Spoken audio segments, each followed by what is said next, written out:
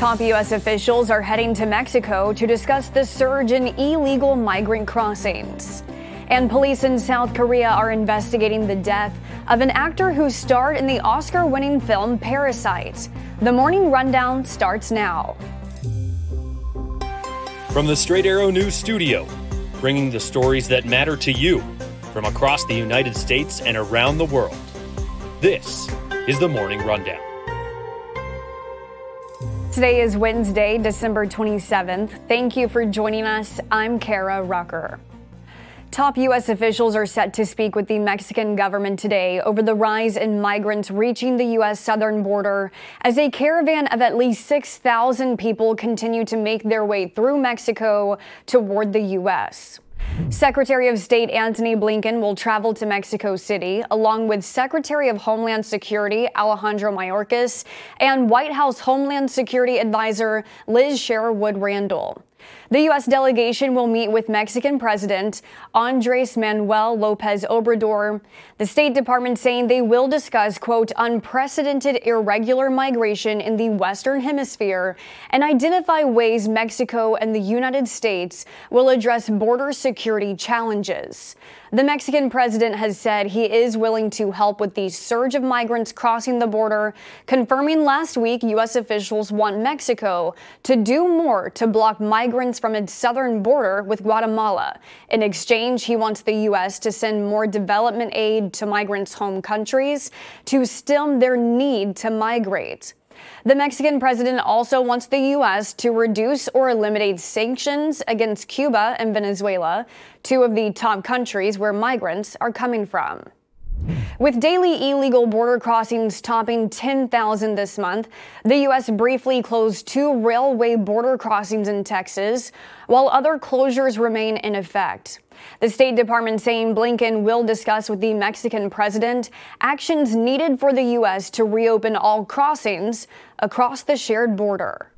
On Tuesday, U.S. officials met in Washington with Israel's Minister of Strategic Affairs, Ron Dermer, a close advisor to Prime Minister Benjamin Netanyahu and a member of the country's war cabinet, amid differences between the two countries on the scope of Israel's operations and plans for what a post-war Gaza would look like.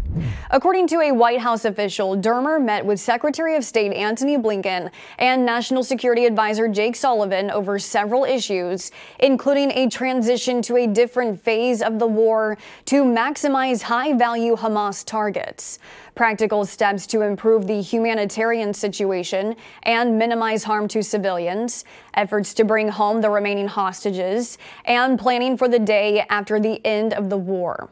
The White House official said this included the governance and security of Gaza, a political horizon for the Palestinian people, and continued work on normalization and integration.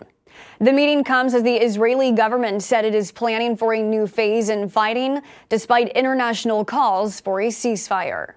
The Denver Police Department says it is increasing patrols near the homes of Colorado Supreme Court justices following the court's ruling to disqualify former President Donald Trump from the 2024 presidential ballot.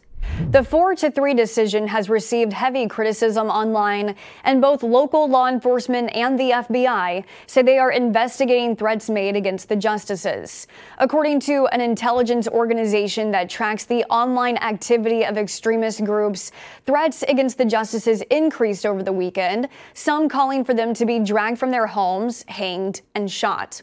In his statement, the Denver Police Department said it is, quote, currently investigating incidents directed at Colorado Supreme Court justices and will continue working with our local, state, and federal law enforcement partners to thoroughly investigate any reports of threats or harassment.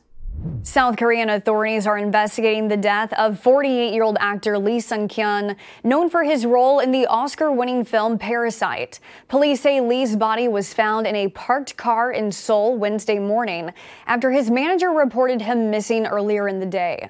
Police say they are investigating his death as a suicide. They say he left behind what appeared to be a suicide note. Lee was facing accusations of illegal drug use. He denied those allegations. Lee had reportedly been rigorously questioned by police on several occasions, with Reuters reporting one round of questioning lasting 19 hours. The actor said he was a target of blackmail. Those who break South Korea's strict drug laws could face up to 6 months in jail, or for repeat offenders, up to 14 years. Lee is survived by his wife and 2 sons. Shoppers spent more money this holiday season than last year, according to a new report released Tuesday by MasterCard. U.S. retail sales rose 3.1% over last year from November 1st through December 24th. Taking a closer look at the data, online retail sales increased 6.3% from last holiday season.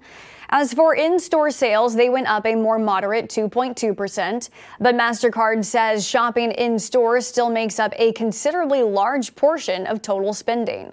As for what everyone was spending their money on, clothes was one of the top categories, up 2.4%, and restaurants saw an increase of 7.8%, as many wanted to celebrate the holiday season out of the kitchen.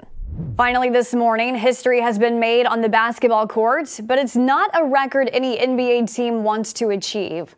On Tuesday night, the Detroit Pistons lost their 27th consecutive game, setting the record for the longest single-season losing streak in NBA history. The Pistons fell to the Brooklyn Nets 118-112 in front of their hometown fans. Detroit has not won a game since October 28th. Should the Pistons not win their next 2 games on Thursday and Saturday, they will be the holders of another unpopular record, the NBA's longest losing streak of all time.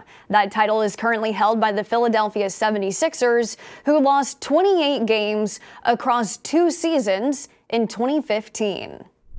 These are your top stories for this Wednesday. You can now connect with the Morning Rundown in a variety of ways, including subscribing to our podcast or signing up for our newsletter.